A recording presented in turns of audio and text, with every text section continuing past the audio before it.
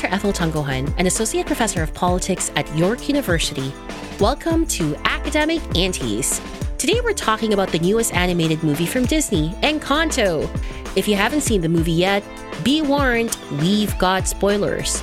Here's the official synopsis of the movie. The Madrigals are an extraordinary family who live in the mountains of Colombia in a charmed place called the Encanto. The magic of the Encanto has blessed every child in the family with a unique gift. Every child except Mirabel. However, she soon may be the Madrigal's last hope when she discovers that the magic surrounding the Encanto is now in danger. Now, I know you might be wondering, why are we talking about a kids' movie on a podcast about academia? Well, first, it's actually an amazing film. When I was watching it with my kids, I felt extremely moved.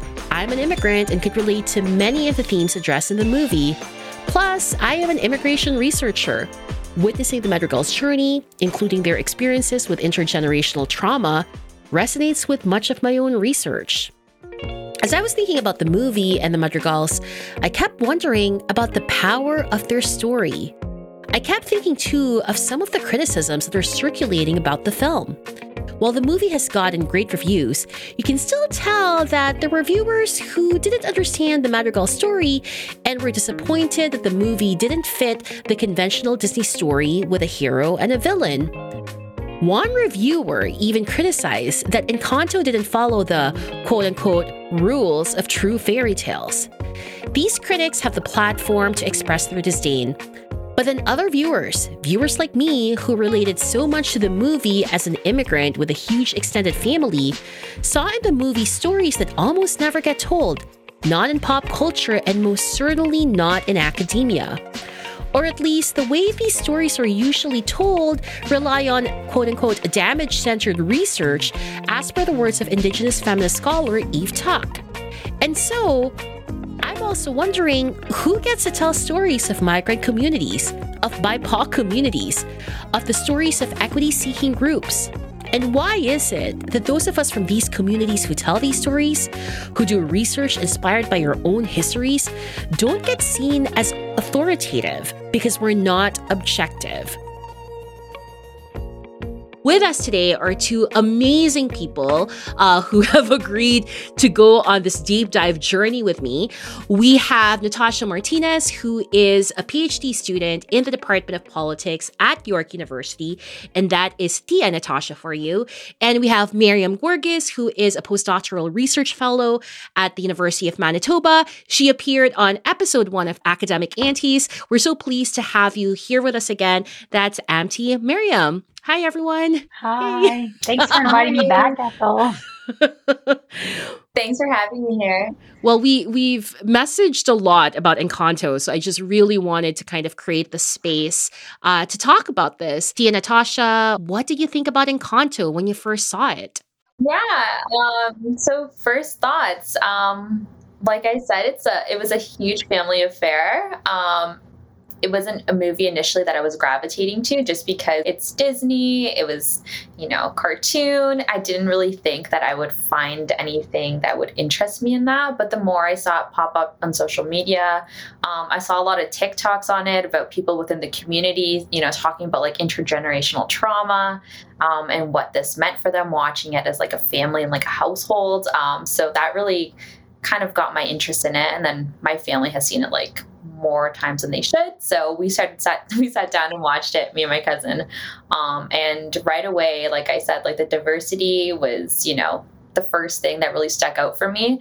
I really found that I could relate not only based on like experiences and circumstances, but also like physically. Like I feel like I could, identify with like Isabella, or, my cousin could feel like she identified with Dolores. My brother identified with some of the other characters. So because we're all diverse in and of ourselves within the community, we really found characters that represented us. So those are my initial thoughts. Yes, I loved it too. I mean, I kept seeing it everywhere on my social media from Ethel, but also from my own community. I think a lot of Assyrians were just commenting on how much they related to that movie, even though we're from the other side of the world. And so many of them had such, you know, they would post like pictures of them crying at certain scenes, and so I thought, oh man, I really got to watch this. Um, so like Auntie Natasha said, it was very different, just even the way the characters looked, obviously from your usual Disney movies, and the way that she was telling the story of her family in the beginning, and like Natasha was saying earlier about how you can really see that intergenerational like family relationship, right? Like I grew up with all of my cousins. My cousins were like my siblings. They are like my siblings. We all spend, like Natasha said, way too much time together. And so we all live in intergenerational households before migration. Like even in where we originally come from, we live all together. So it was just seeing that kind of dynamic as well, as opposed to just seeing like a nuclear family type thing that was being portrayed on the screen, that I really made me feel like, oh, this is basically like my life. For sure. And one of the things that resonated with me was from the very beginning, you see this extended family structure. You see that they all live together. You see that there's a lot of love there. But I think from the moment the characters went on screen, I was like, oh my goodness, look at Mirabelle, right? Like she, out of all of the Disney princesses, probably would resemble my daughters the most. And that to me was so revolutionary. And also seeing their cousins, right? Like my kids have like 9 cousins, like seeing that is so refreshing. I was going to say what stuck out to me was like the matriarchal figure, right? The grandma. And for us, that holds so much weight because my grandma's the one who came to Canada, right? I should provide context. Like we're not like the movie's premise in Colombia, but on my mom's side, we're from Ecuador, and my dad's side's from Mexico. But we identify a lot more with like Ecuadorian culture, which is in South America, right? So even the fact of like the focus on the grandmother and like leading the family and, her story in like this new land after her husband passes away, it really, really stuck with us just because we're like, we call my grandma Nana. We're like, Nana, look, you're in the movie. That's you. So we found all types of ways that can really, really relate to it. Yeah, I think for me it wasn't just one character that I identified with. Every character in the movie, I could see not just a piece of me, but also of my family. Like Abuela to me was really just depicted like every refugee or every immigrant that was really, really haunted by this fear from that trauma and holding on so tightly to make sure that, their new homes are safe, that their family is safe. And then to make sure that they survive. They're really just in survival mode. And I could really see my parents. My parents are like this. And it's not that they're trying to instill a fear in us. It's just that they haven't processed their trauma and they haven't, they don't know how to let go of this suffocating fear. My family came over as refugees from what's today called Iraq. We are Assyrian. We are indigenous to northern Iraq. Long before there were wars in our country, we were dispossessed from our own homelands in the making of these countries in what's called today the Middle East. And my parents came over here as refugees, and I was born there, but I was raised here. So there's that intergenerational type of, I could see myself in Abuela's kids. So like Abuela's kids, you could see that they toe the line, that they don't want to upset Abuela or really disrespect her or whatever, because they know she's done all of this for them. Even if they don't agree with all of her ways. You could tell, right? Like you could tell Mirabelle's mom would be like, she didn't agree with everything Abuela was doing. You could tell in her own way she would try to interact with Mirabelle differently than Abuela was. But you could tell that she didn't stand up to Abuela. And the reason for that, just from my own experiences, is just that understanding, that appreciation for that character of Abuela that has done and sacrificed so much for us to survive. But then there's that younger generation that comes in. And I can see that in my younger cousins. They're not afraid. They are not so toe the line. They are like Mirabelle. some of them are and some of them aren't. And you see that through Mirabel's siblings. One is working herself to exhaustion, trying to do everything, trying to live up to her gift. The other one is really stifling and suffocating herself in order to be this perfect whatever. And then there's Mirabel, who's like, we need to destroy all of this because this is terrible, right? Mm-hmm. So it was those kinds of where I could see how trauma had affected each and every one of those generationally that I really saw from my own lived experiences and my family. I wanted to ask both of you more to unpack that a little bit, right? Because I think that gets lost for a lot of viewers, right? A lot of viewers aren't looking at this movie through the lens of trauma. In fact, some people are thinking that if there were to be a villain, it would be Abuela. And so I just wanted to hear more of your thoughts on this and what gets lost if we don't look at the story of the Madrigals from the lens of trauma.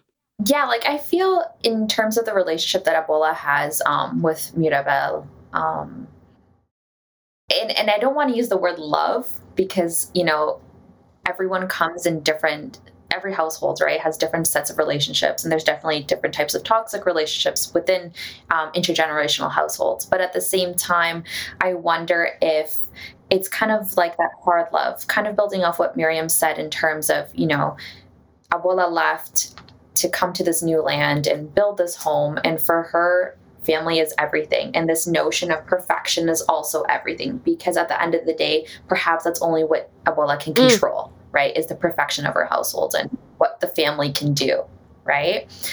So when Mirabel is not able to produce a gift or something like that, it's kind of almost like a self-reflection on the person of what did I do wrong in order for this to happen? Or what's going on? What can I no longer control? And I think it's this notion of control and fear, but also love that's still there, because at the end of the day, it's not a villain figure because it's the grandmother and the granddaughter, right? There's still that connection and relationship that's there.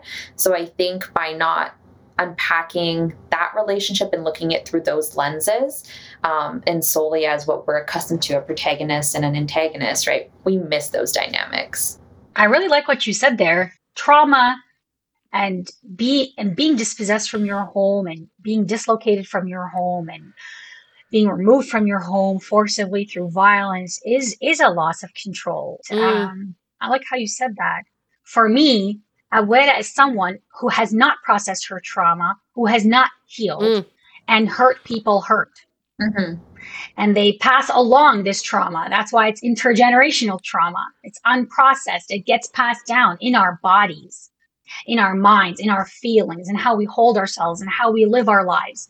Because Abuela wasn't trying to hold on to this miracle or power or to get power. Like, she was trying to build up her community. She was trying to build her family. She used all those gifts to serve that community. So I think when she saw that Abuela thinking maybe this is the end, maybe we are not going to survive, maybe something else is going to happen. Because when you have lived through a trauma and this unthinkable fear, you can't stop from thinking about what's coming next. What am I going to have to live through next? And you kind of pass that on, right? You're always waiting for the other shoe to drop. Abuela needs to heal from that trauma. Her children need to heal from this trauma. Is Abuela toxic? Absolutely. Yep. Does that mean she doesn't love Mirabel? No.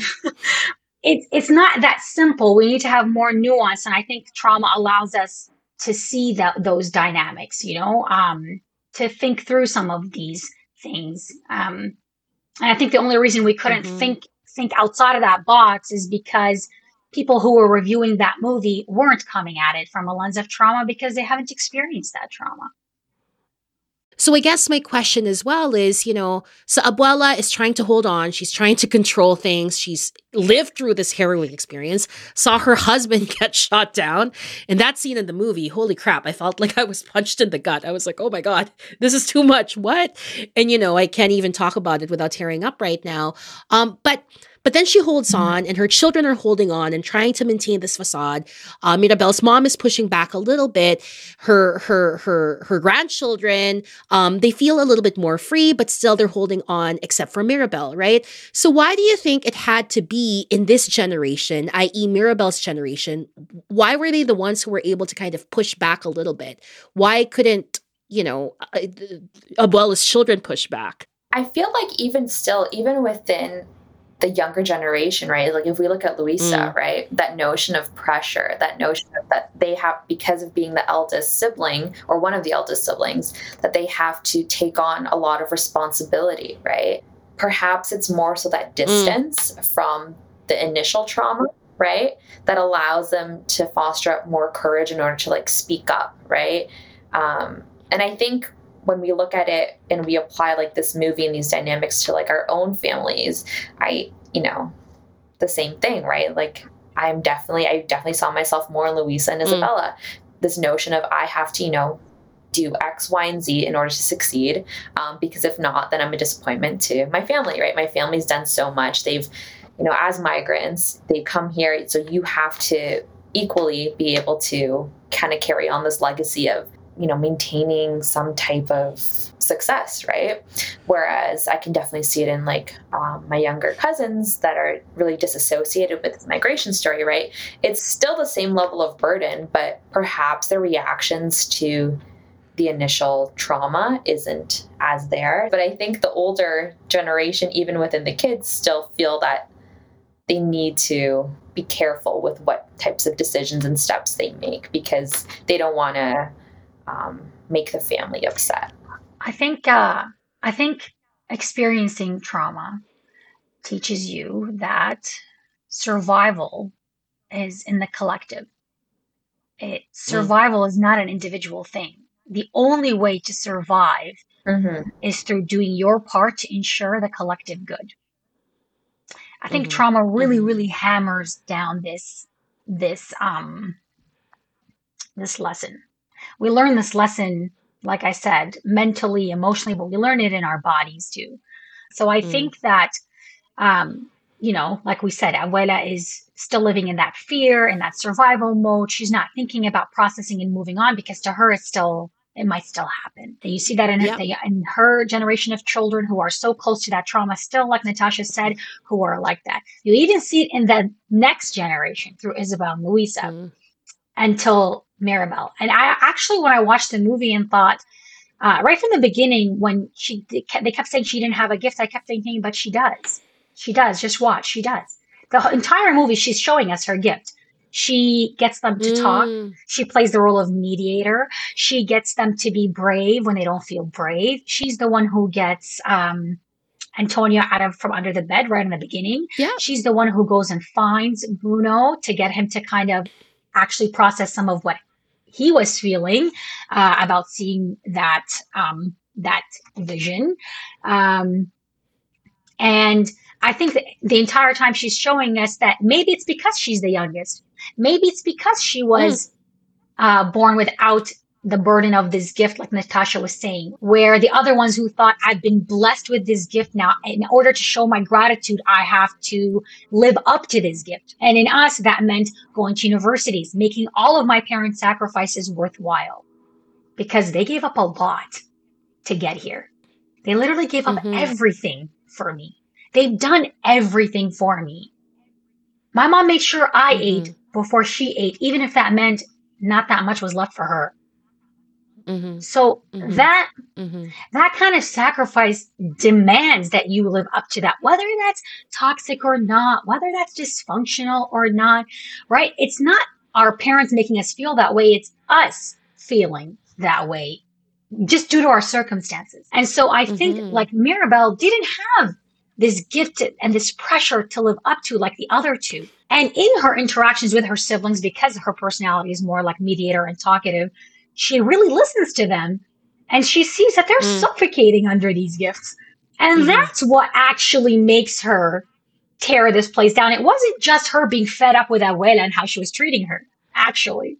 It was the whole solo numbers where she saw how Luisa was crumbling under this pressure and how Isabella's not as annoying as she always thought she was, but she was doing something she didn't even want to do just to maintain this family structure, right? And so I think when she like really just makes everything collapse around her, it was her just, I don't know that I see it as her standing up to Abuela or confronting her so much as saying, look, We've all been through a lot, but this needs to end. Survival mode has to end at some point. We're fine now, but we are not fine because we're Mm, suffocating under this and we need to find a better way. She is holding Abuela mm-hmm, accountable there. She's telling her we need to do things differently. mm-hmm, But even as she listens and sees something from Abuela's eyes at the river and thinks, that is an unspeakable horror that I didn't live through. And she finally understands what it's like to be Abuela, who's that scared. mm-hmm, In my mind, every generation gets a little less scared, a little less mm, fearful, and a little more brave, a little more free, less shackled by this weight of this pressure to constantly make it worthwhile. Because that's really the migration story, right? Is we always have to make it worthwhile. Otherwise, what the hell did we sacrifice all this for?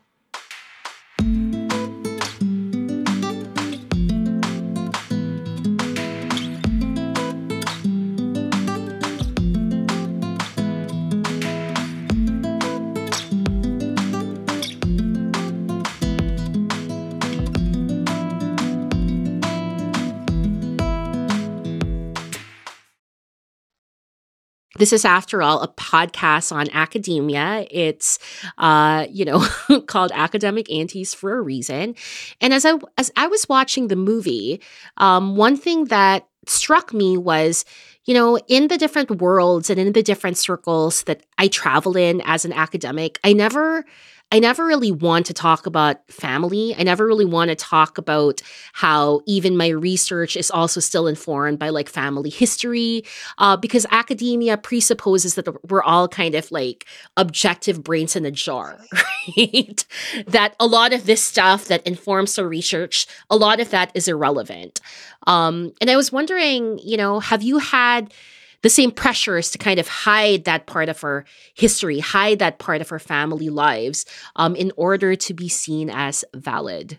I think the only time where I felt open enough to discuss what in relation to whatever topic we were discussing in class, for example, I think it was only in your class, Ethel.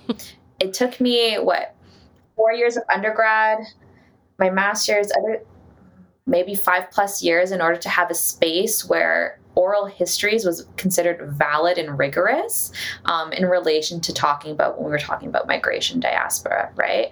Everywhere else, as much as, I'm all for incorporating, personal anecdotes in relation to like my family's experiences, because their experience of migrating has informed, it's my research, right? Like I'm informed by their experiences, their trauma, their sacrifices, everything. And I try my best to always portray that in my work, but it's never, I never feel comfortable enough talking about it in various spaces because I deem it not to be rigorous. Yeah, I'm curious to hear your thoughts on that as well, because Auntie Miriam, you fought a lot of battles, in order to be read as legible in the field of IR, right? What are some of these battles, and how have you tried to carve that space to show actually, like, my family, my community's history should form the foundation for how we're studying and engaging with some of these political questions? Even from my undergrad, I noticed that um, it was it was not that I had the vocabulary for this in my undergrad, mind you. Okay, so I didn't have the vocabulary, but I saw that it was people like me who had stories to tell, and people like white cis het men who theorized these stories and made them into rigorous scientific, objective, neutral knowledge. And academia was trying to kind of make me less me and more, you know, that in order to take what I Yeah. know to make it rigorous. Mm, But going through academia, especially through the PhD and after, I realized my lived experiences, my knowledge is knowledge. I already came to that classroom with knowledge of where I come from, of where I come from before it was called Iraq, of our relationship to each other, to that land, before it was what it is today.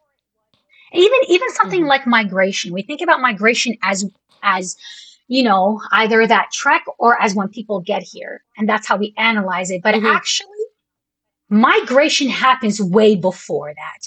Mm. Migration happens when all of these very strategic, very purposeful, very systemic things, structural things happen to remove me from my land, to turn me into a refugee or an internally displaced person, all these categories, right? To turn me into an immigrant, a settler, a newcomer, right? And then to start thinking about me in the diaspora. And we really need to think about how all of this is interconnected with all these other structures of empire, of colonialism, of, heteronormative patriarchy, of racial capitalism. That's migration way before I actually got Mm-hmm. here, right? My story started way before Mm-hmm. that. And so I really think we Mm-hmm. do a disservice to our fields when I try to say that, international relations isn't just about states. Lots of people have said that. But I'm trying to say that from my lived experiences as an Assyrian, that lived experience, this community will tell us something really important about how empire has functioned somewhere else, across a different time, a different space, and all of these are interconnected and they're intertwined. They're not separate.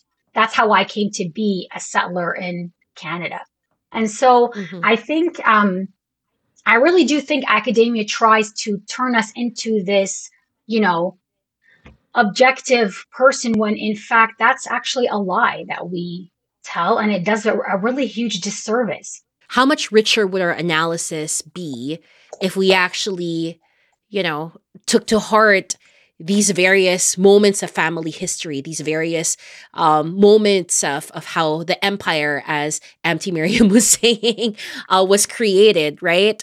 And I also think, kind of linking back to Encanto, and how a lot of these negative reviews were actually written by, like, based on their bylines, these white dudes who are like looking for like a superhero movie. I'm more inclined to listen to critiques from people who are aware and have lived through that family history and that Mm-hmm. kind of experience, right? Because there Yeah, are a lot of critiques to be had. So I'd rather listen to those critiques absolutely. than, the white guy who's like, well, is Mirabelle the hero? Like, it's just like a really like crass Oh understanding no, of the my favorite movie. was, is she like Cinderella? No!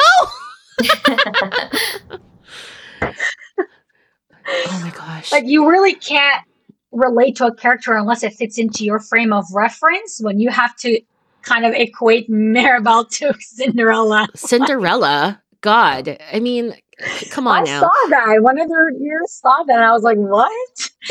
Because not all, there are some people who will watch this movie who have had these lived experiences who will say, I cannot get over Abuela's toxicity. Hmm. And that's because of where they are in their situation, in their life, in their healing journey, in their lived trauma of not being able to let go of that hurt. Or somebody else who's working on their trauma, processing it, is learning, you know what? Hurt people hurt. Hmm. And Hmm. so that doesn't mean that Abuela shouldn't be held accountable, which I think Hmm. she is. For me. In the movie, she does get held accountable by Mirabel.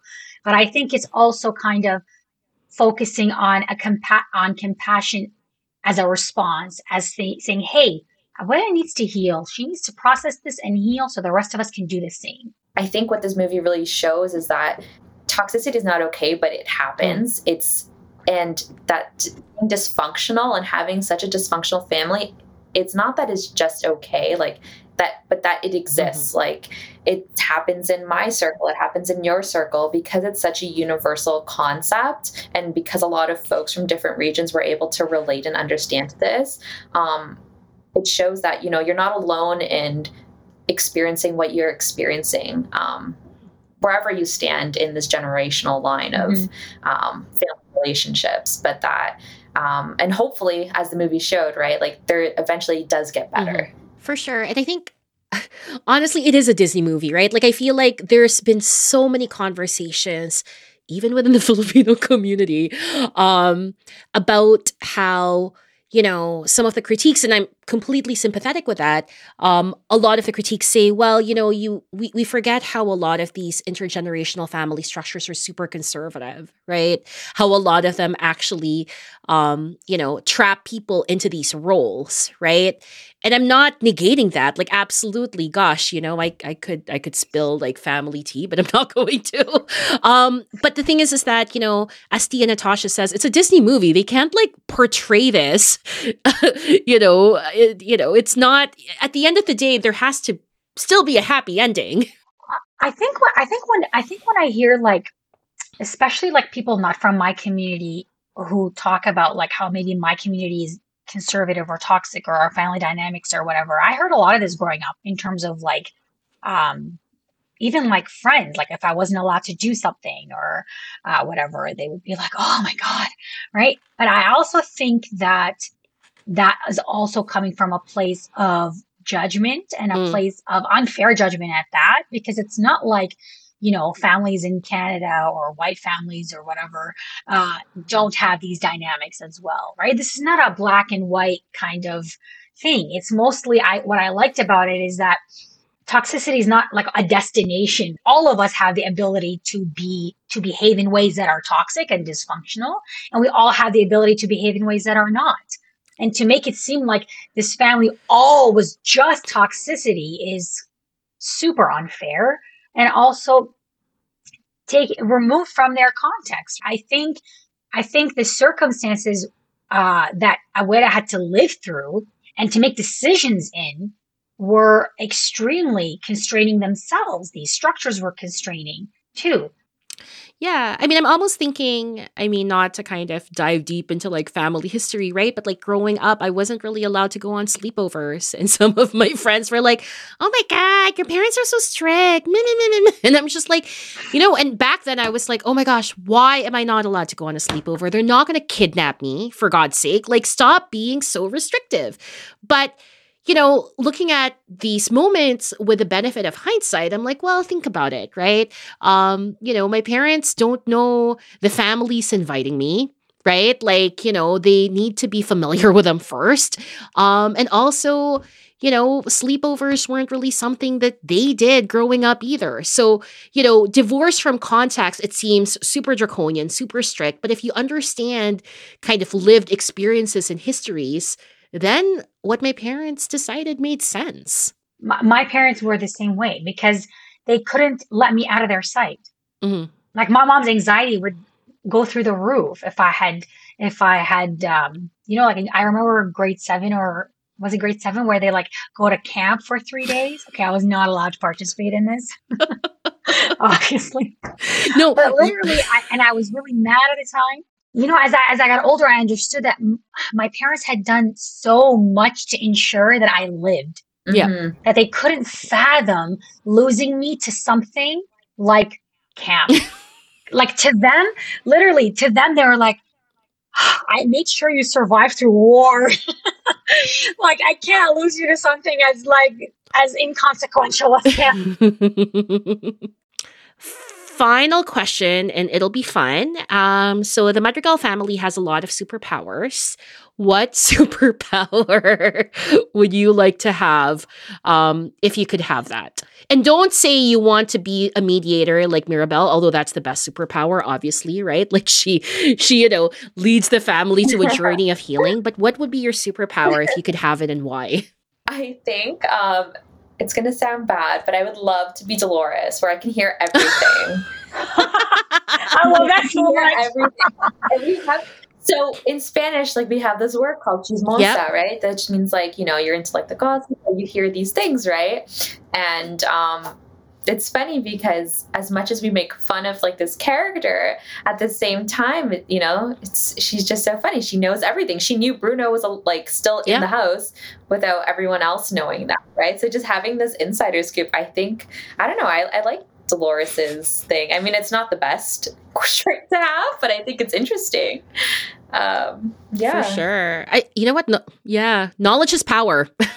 So I think I would want, but not to use it the way she did, because that was super constraining, but I would want the ability to like, kind of like be part of nature and grow things, like Isabel.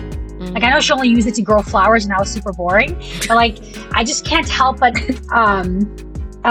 just want to be that kind of like have that relationship with nature and just grow things. I think that's incredible. That's what I would want to do. What about you, Ethel? Bruno. You know, now we're talking about Bruno. I want to be able to see. Bruno, see the future. Yeah, I want to see the future. I want to see what's going to happen next year. Are we going to be done with COVID? I mean, obviously, like, you know, he sees it in visions, right? But that would be amazing. You'll have to interpret those in visions. I know, and usually Bruno was scared because his visions would come out really bad. So let's fingers crossed for a better future. Well, thank you both so much for being part of this conversation. If any of our listeners want to follow you on social media, do you want to drop your social media handles? I am on Twitter. I'm just, I think my handle's Miriam Georges. Mine's at @NathySophia_, Nathy with a Y. Awesome. Well, thank you both again so much. Thank you so much for having me. And that's Academic Aunties. You know, we have such a great time putting this podcast together for you, and we hope you love listening to it as much as we love making it. If you're looking for ways to support Academic Aunties, please check out academicaunties.com/support. That's academicaunties.com/support. We've put together a list of various ways to support the podcast, which I hope you'll consider. We also now have Academic Auntie swag, including stickers, hoodies, mugs, and other fun stuff. Go check out our website. If you want to get in touch with us, we're on Twitter. Follow us at Academic Auntie. Today's episode of Academic Aunties was hosted by me, Dr. Ethel Tunggohan, and produced by myself, Wayne Chu, and Dr. Nisha Nath. Tune in next time when we talk to more Academic Aunties. Until then, take care, be kind to yourself, and don't be an asshole.